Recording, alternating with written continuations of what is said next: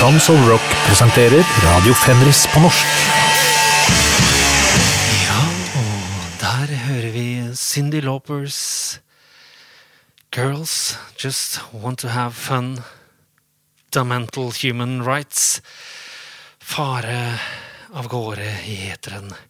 Og det meg, din vert, Else Johan Olav Koss Furuseth, som... Nei. Det jo episode 33. Og det jo meg, Fenariset, som de sier på svensk. Du, i dag skal vi prøve noe nytt. Det null, jeg gjentar, null research. Og det kan jo bli spennende i seg selv, da vi skal til Canada sporenstreks. Og det et orkester som jeg var inne i byen og kjøpte da i, sent sommeren, kanskje høsten 1987, da kjøpte jeg Forward to Termination-plata med Sacrifice, en av de store thrash-bandene fra Canada. Første skiva var Torment in Fire, den gikk jeg glipp av, den kom jeg da aldri inn i, fordi som jeg har sagt 1000 ganger før, i 1987 så var jeg litt lei av trash. Gullåret 1986 hadde vært forbi, men allikevel så solgte jeg aldri Sacrifice, Forward to Termination, eller den grønne skiva, som den liksom het oppi hodet mitt, der jeg hadde den alltid i platebunken min, helt til jeg virkelig begynte å lengte tilbake til Kolbotn. Det gjorde jeg jo året etter at jeg flyttet, og var jo tilbake der året etter at jeg flyttet. Det var da året etter, høsten 1987. Men virkelig begynte å ta bussen og besøke Kolbotn-området. Det begynte jeg vel med så veldig intenst i sånn 2003-2004, og da husker jeg at jeg hadde av en eller annen grunn fått denne Forward to Termination over på MP3-spilleren min, men det låt jo kjemperart. Da må det kanskje ha vært senere, kanskje det var 2006-2007, for jeg skaffet meg jo ikke computer før i 2005, og da heller ingen muligheter til å for eksempel legge den over fra vinylen min til MP3. Kjedelig historie da, men begynte å nihøre på den, og fant ut, fader, det jo en helt suveren skive.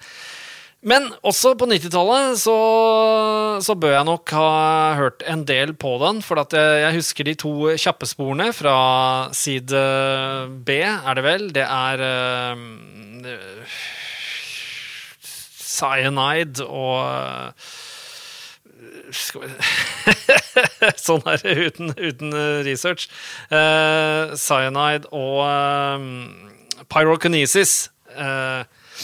Jeg tror ikke det lov å si pyrokinesis nå, det litt for King Kong, men kanskje det heter dere kan jo foreslå selv hva det skal hete i stedet for pyrokinesis. Det greit. De har også en låt på den plata som heter Forever Enslaved, og det jo en kjempefet låt å høre på for de som elsker Enslaved, sånn som vi jo mange gjør her i dette utstrakte tarm, jeg mener land. Oi, nå kom det en skummel lyd. Det sen levering av posten? Hvem vet? Men allikevel, disse to fantastisk kjappe trashlåtene skal vi forbigå i all sin virak, og heller spille låta Reanimation fra den andre Sacrifice-skiva fra Canada. Vi regner jo med da første skiva kom sikkert i 1986. Det litt sånn, du kan høre litt Slayer inni her, altså jeg skal komme tilbake til det. Så det jo også sånn at et kanadisk band, ikke som amerikanske band, trengte ikke starte 70 år før de kom med skive, men kanskje noen år. Så la meg gjette, de startet kanskje i 83 eller 84. Gjetting, og her kan jo folk fylle inn selv og irritere seg over meg. Vi skal høre Reanimation fra andre Sacrifice-skiva som heter Forward to Termination. Kom igjen da! Ja, der det opptelling og alt, og det jo fiffige markeringer på hi-hat inne i låta og i det hele tatt.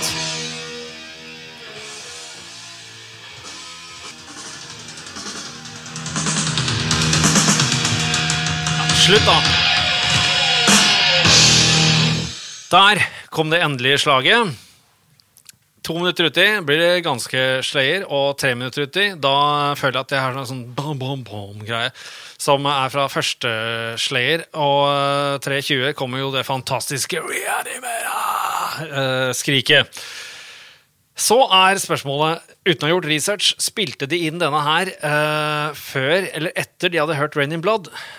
Og så, spørsmål nummer 2, spiller det egentlig noen rolle? Ja, det gjør vel egentlig det.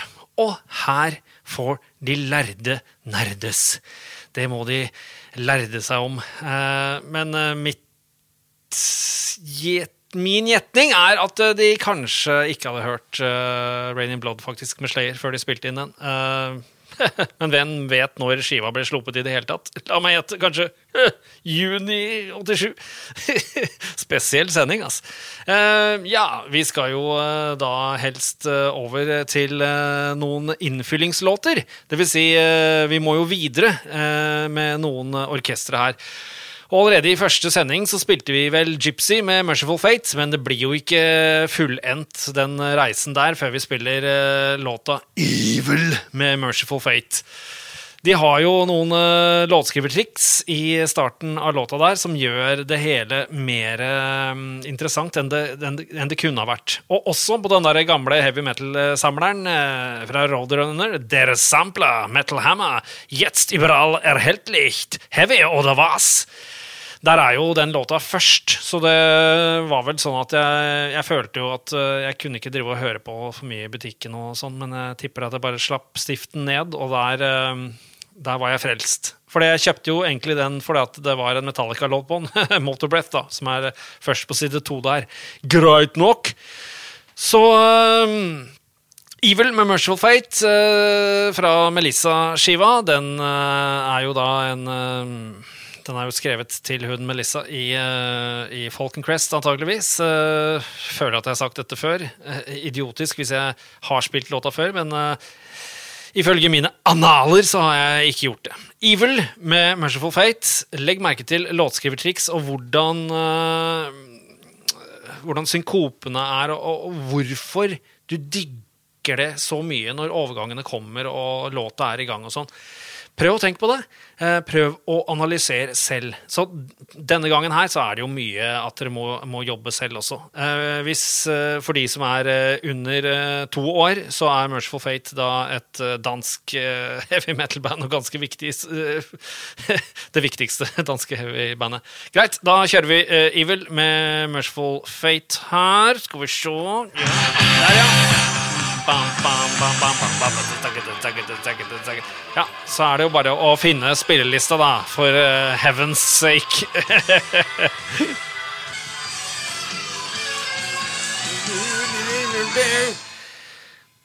Ja, det jo lineær låtskriving her også. Altså det litt vers-refreng, men det kommer bare partier på slutten, og det kommer ikke noe mer vers og refreng. Uvant fra en gammel Kiss-fan som meg. Men jeg tror da denne låten dukket opp i livet mitt, så var det bare nok en hammer til spikeren i kista om at jeg skulle bli en stor blokkfløytespiller. Fordi det virket mer og mer forlokkende at metal skulle være en del av livet med denne Evil-låta med Merciful Fate. Og den dag i dag så blir det gåsehud og full innlevelse når jeg hører den. Ja, det noe mer å si, ja? Det dødsmye mer å si, men vi må rushe videre, føler jeg.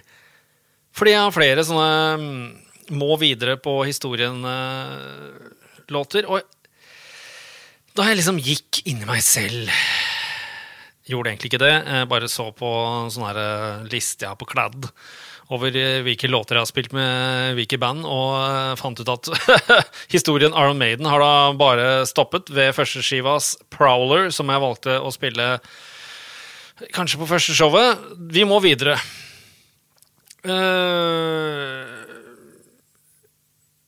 Når det gjelder historien Iron Maiden og meg, så var det vel Peace of Mind jeg hørte først. Takk skal du ha, PK.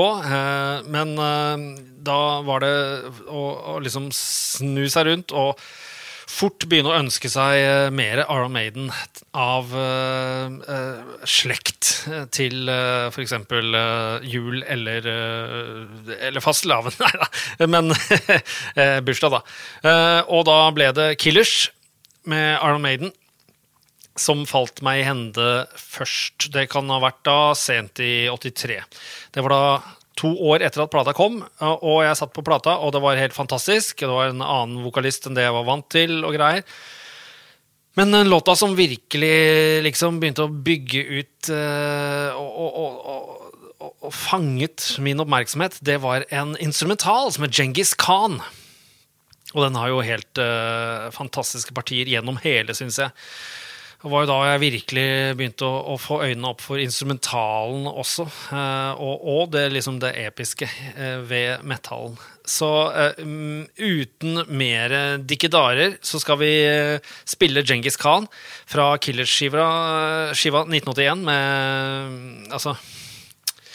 Og så må jeg snakke om liksom, når det store brekket kommer, og det som virkelig gjorde meg vill i nikkersen. Det må vi snakke om etter låta. Så da starter vi med Genghis Khan. Var det riktig da? Ja, der kom det. Ja. Da er vi i gang. Bra!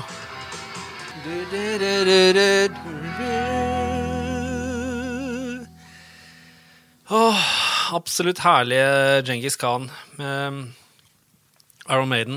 Altså det platecoveret helt usannsynlig fett, og det er da en lysestolpe på det, og jeg hadde jo lysestolpe utenfor blokka, og det var bare en sånn herlig match ved det hele. Og så fikk jeg tiltusket meg på sånn billig versjon, den første skiva, som vi jo spilte av Prowler fra, på aller første showet, sikkert. Da var det også lysestolpe, og bare, lysestolpe. Sliter med å bo steder hvor det ikke er lysestolper, som jeg kan se ut av vinduet, på grunn av Maiden. Låta er jo bare 3:07 lang, men inn i hodet mitt da, så har den alltid vært bare en sånn her, ikke en kakofoni, men mer en sånn kornukopia, altså et overflødighetshorn av saker, men hvis man bare setter seg ned sånn som jeg gjorde nå, eller jeg stod vel heller og banga, og analyserer litt, så er det ikke, låta består ikke av veldig mange deler eller noe sånt. Det kommer et brekk der akkurat rundt 1 minutt, som er helt fantastisk. Og så kommer den store omveltningen i låta da, for min del, som gjør meg helt sånn metallreliøs. Det er 1.48 uti. Og så kommer jaggu den sologitaren også, som har et ekko ved seg. Så er det 2 ting jeg alltid har hatt lyst til da, i Darkthrone, at han Ted, som skal spille soloer, har den lyden, en solgitar med det type ekko, eller vavva. Har jeg fått noen av delene? Nei, har ikke det. Og vi har spilt inn 19 skiver nå. Det er på tide at et par av disse ønskene faller ned i lykkebrønnen. Er det lov å si? Det er ikke det. Må vi videre, eller? Altså, det er så digg bare å snakke om Maiden. Og jeg vet ikke, den der podcasten Gammel Maiden, snakker de bare om Maiden der? Jeg mener at jeg har hørt noen være innom der og snakke om Gunsen, liksom. Altså, jeg skjønner ikke det helt, men greit. Et band som vi må fylle inn et hull med, det er Slayer, og det er fra den Haunting the Chapel, EP-en, som det het på det bonsai. Sånn var i hvert fall min utgave, fordi at det var Rebel Records hadde jo bonsai-greiene fra Canada, kjøpt inn billig derfra, akkurat som Sør-Amerika gjorde, og så endte opp med det der speed metal-symbolet som jeg har på overarmen min. Ja, igjen, det er på grunn av det er ikke på grunn av noe annet. Greit, så når vi går til den versjonen som vi får her på spillelisten, så er det jo det fra den her Live Undead, eller hva den heter for noe. Den har jeg aldri eid selv, trenger bare den gode, gamle Haunting the Chapel versjonen min, ja. Men uansett så skal vi frem til en av de morsomste desekreringene noensinne, og det I stedet for chemical warfare, det comical dwarf hair. Ja, jeg vet ikke lov å si dwarf da lenger, men altså, kom igjen. Comical dwarf hair I stedet for chemical warfare en av de beste desekreringene. Bortsett fra, det tikka en ganske bra inn, en god desekrering inn I dag, og det var fra Tore Bratseth da, tusen takk. Og den heter som følger, Def Leppard, Pour Some Tudor on Me. Ja, jeg koser meg I alle fall. Kjøpte den ganske kjapt, den Haunting the Chapel med Slayer og Chemical Warfare. Da var det snakk om at de, altså tydeligvis, så hadde godeste Dave Lombardo med sennep og ketchup. Han hadde skjerpet seg betydelig, og hele bandet var dødsmye tightere og fullstendig deadly. Så vi må høre på Chemical Warfare med Slayer. Det går, altså man kommer ikke utenom. Det så viktig bit mellom, første skiva 1983, Show No Mercy.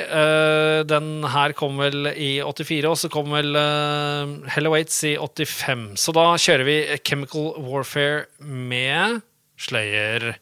Kom inn da! Vær litt aggressiv og sånn, ja. Så her de på en måte Slayer. Det neste, altså. Ofte da jeg var liten så tenkte jeg, de jo mer Rain in Blood her enn de var på Hell Awaits. Jeg burde ha gjort research, men dette show nummer 33, uten research!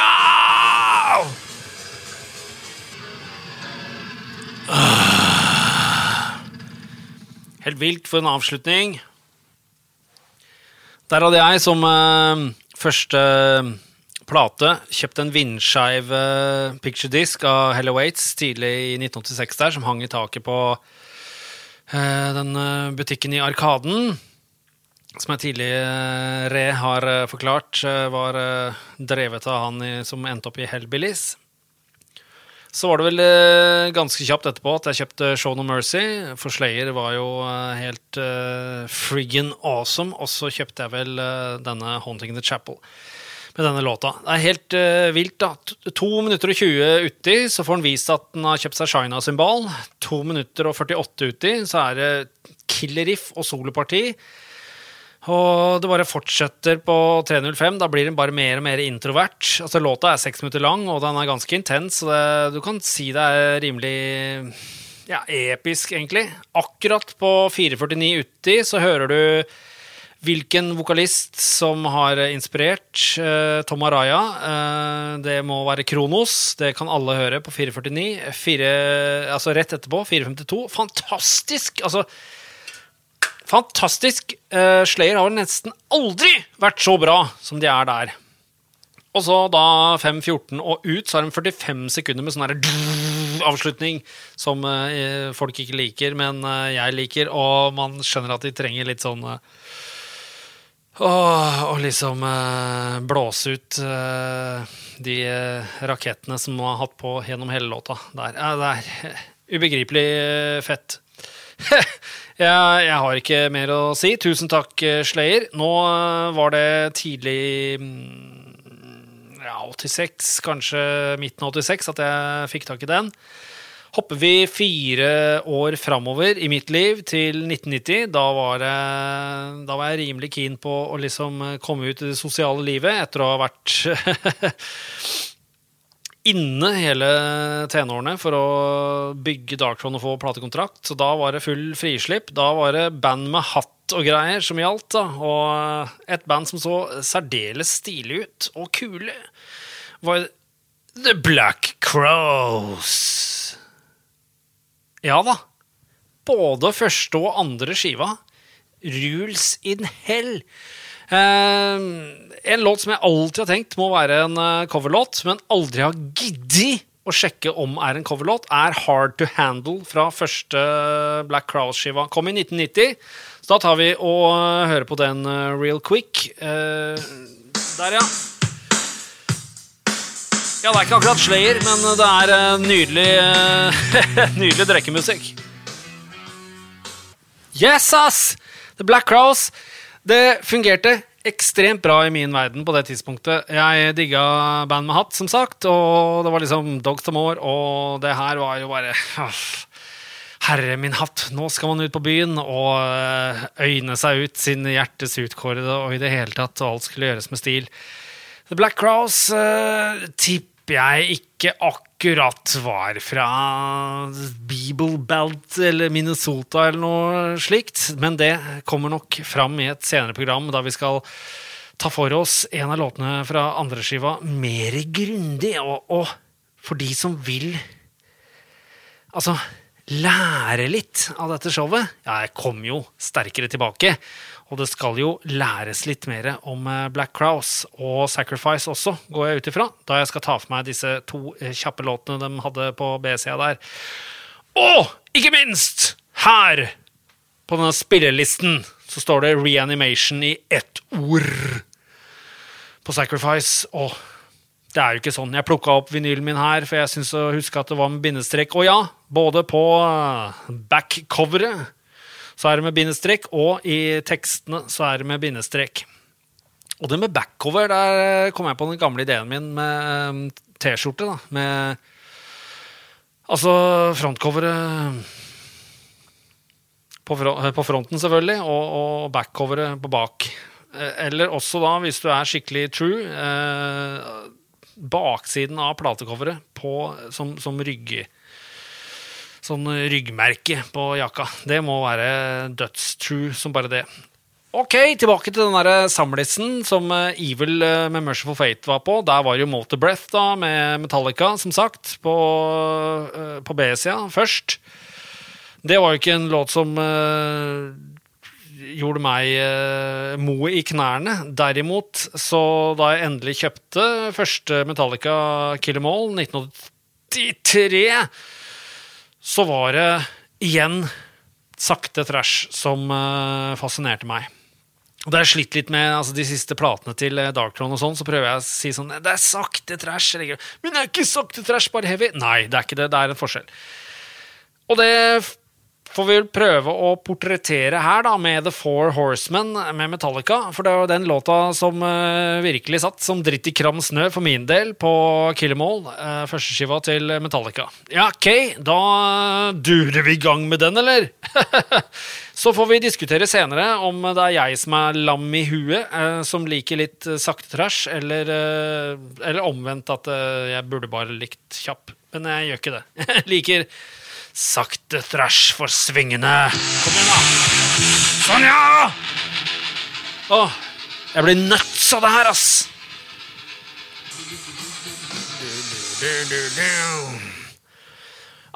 I en apokalypsesituasjon hvor du har strevet i 8 måneder bare ved å liksom bygge deg et lite uthus av servietter, da du på knærne etter bare å høre 2 av riffa fra The Four Horsemen, tenker jeg.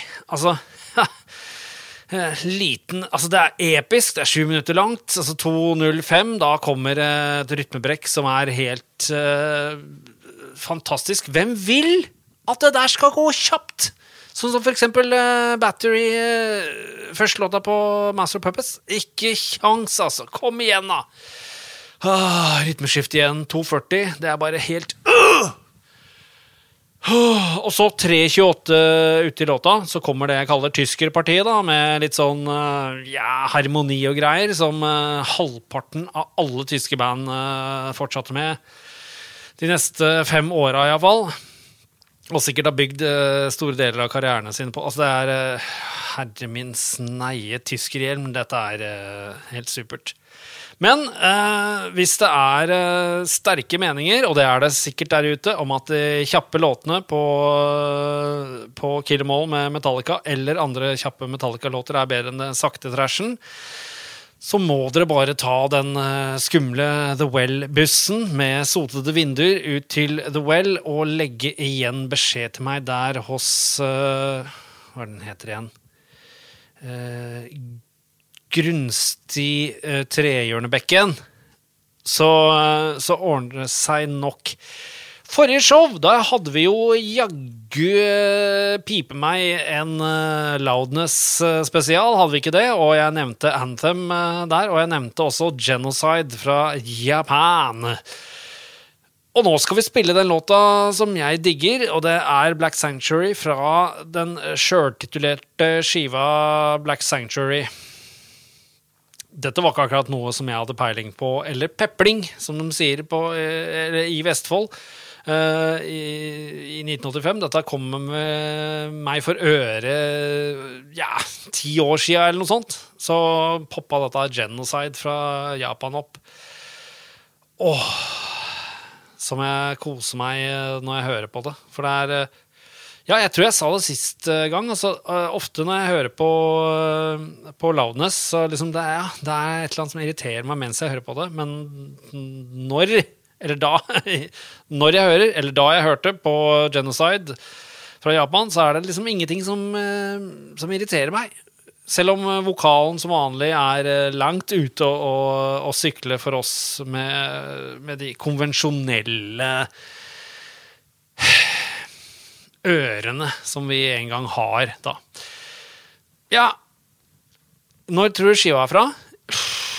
Har jeg gjort research? Nei, det er show nummer 33, og som alle vet, altså 11 pluss 11 pluss 11 blir 33, og det er viktige numre for de som er spesielt interessert i fastelavn.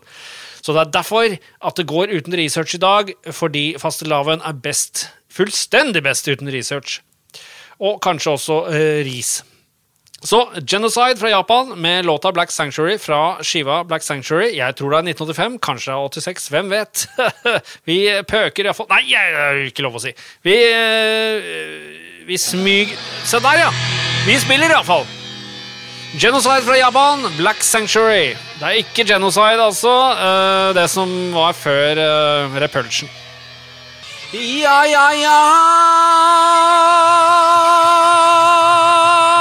Disse japanske vokalistene legger ingenting imellom. Gjør de det? Nei, de gjør ikke det. Jeg tullet og tøysa med dere. Jeg gjorde egentlig ikke det. Jeg valgte feil låt. Jeg sa hele tiden at det skulle være Black Sanctuary fra Black Sanctuary-skiva med Genocide fra Japan, men jeg egget meg ut. Det skulle jo være A Bullet in the Wrong Heart.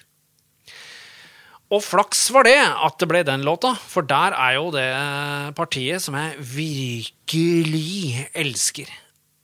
Og det er liksom selve essensen av heavy metal for meg. Og det kommer da 1.31 ut i låta A Bullet in the Wrong Heart. Og det partiet kommer igjen flere ganger i låta. Altså det er så nydelig at altså det er helt perfekt heavy liksom. Til tross for, alltid en japansk vokalist som låter litt ustyrlig i våre ører, men det synes jeg vi skal være rause nok til å la oss innlemme i. Kom igjen. Lov å like litt japansk vokal. Greit, så har jeg valgt å avslutte dette showet med nok en låt med Black Crowes. Og det, hadde jeg sagt i starten at det ble en Black Crowes spesial, så hadde jo kanskje noen av dere metaller bare flydd. Mann av gare. Men jeg har jo sagt at vi skal jo ta det grundigere ved en annen anledning. Nå skal vi spille The Black Crowes og låta Remedy.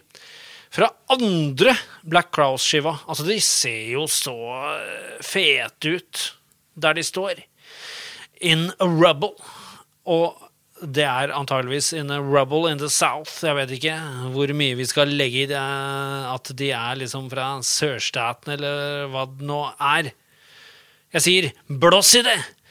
Det jeg tenker er at de her har blitt et helt fullendt band på første skiva fra 1990, som vi har spilt Hard to Handle fra. Der er dristige nok til å dra inn litt rhythm and blues og soul fra 60-tallet, og her på andre skiva, The Southern bla bla bla bla, husker ikke hva han heter.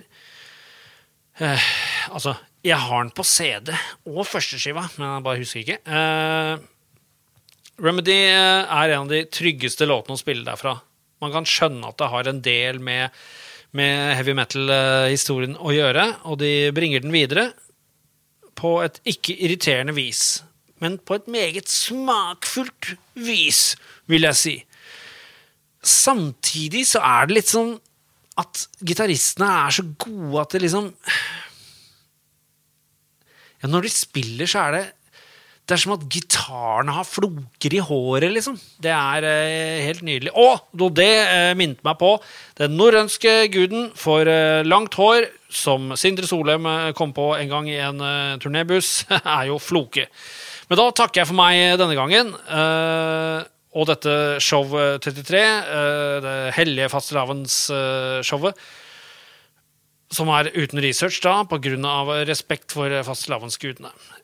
The Black Crowes og Remedy, og så høres vi muligens neste gang hvis folk interessert i svorsk, svensk, norsk eller kaudervelsk. Tusen takk for meg, og ha det så bra. Ok, oi, jeg glemte å sette på. Nydelig, ass. Hei då!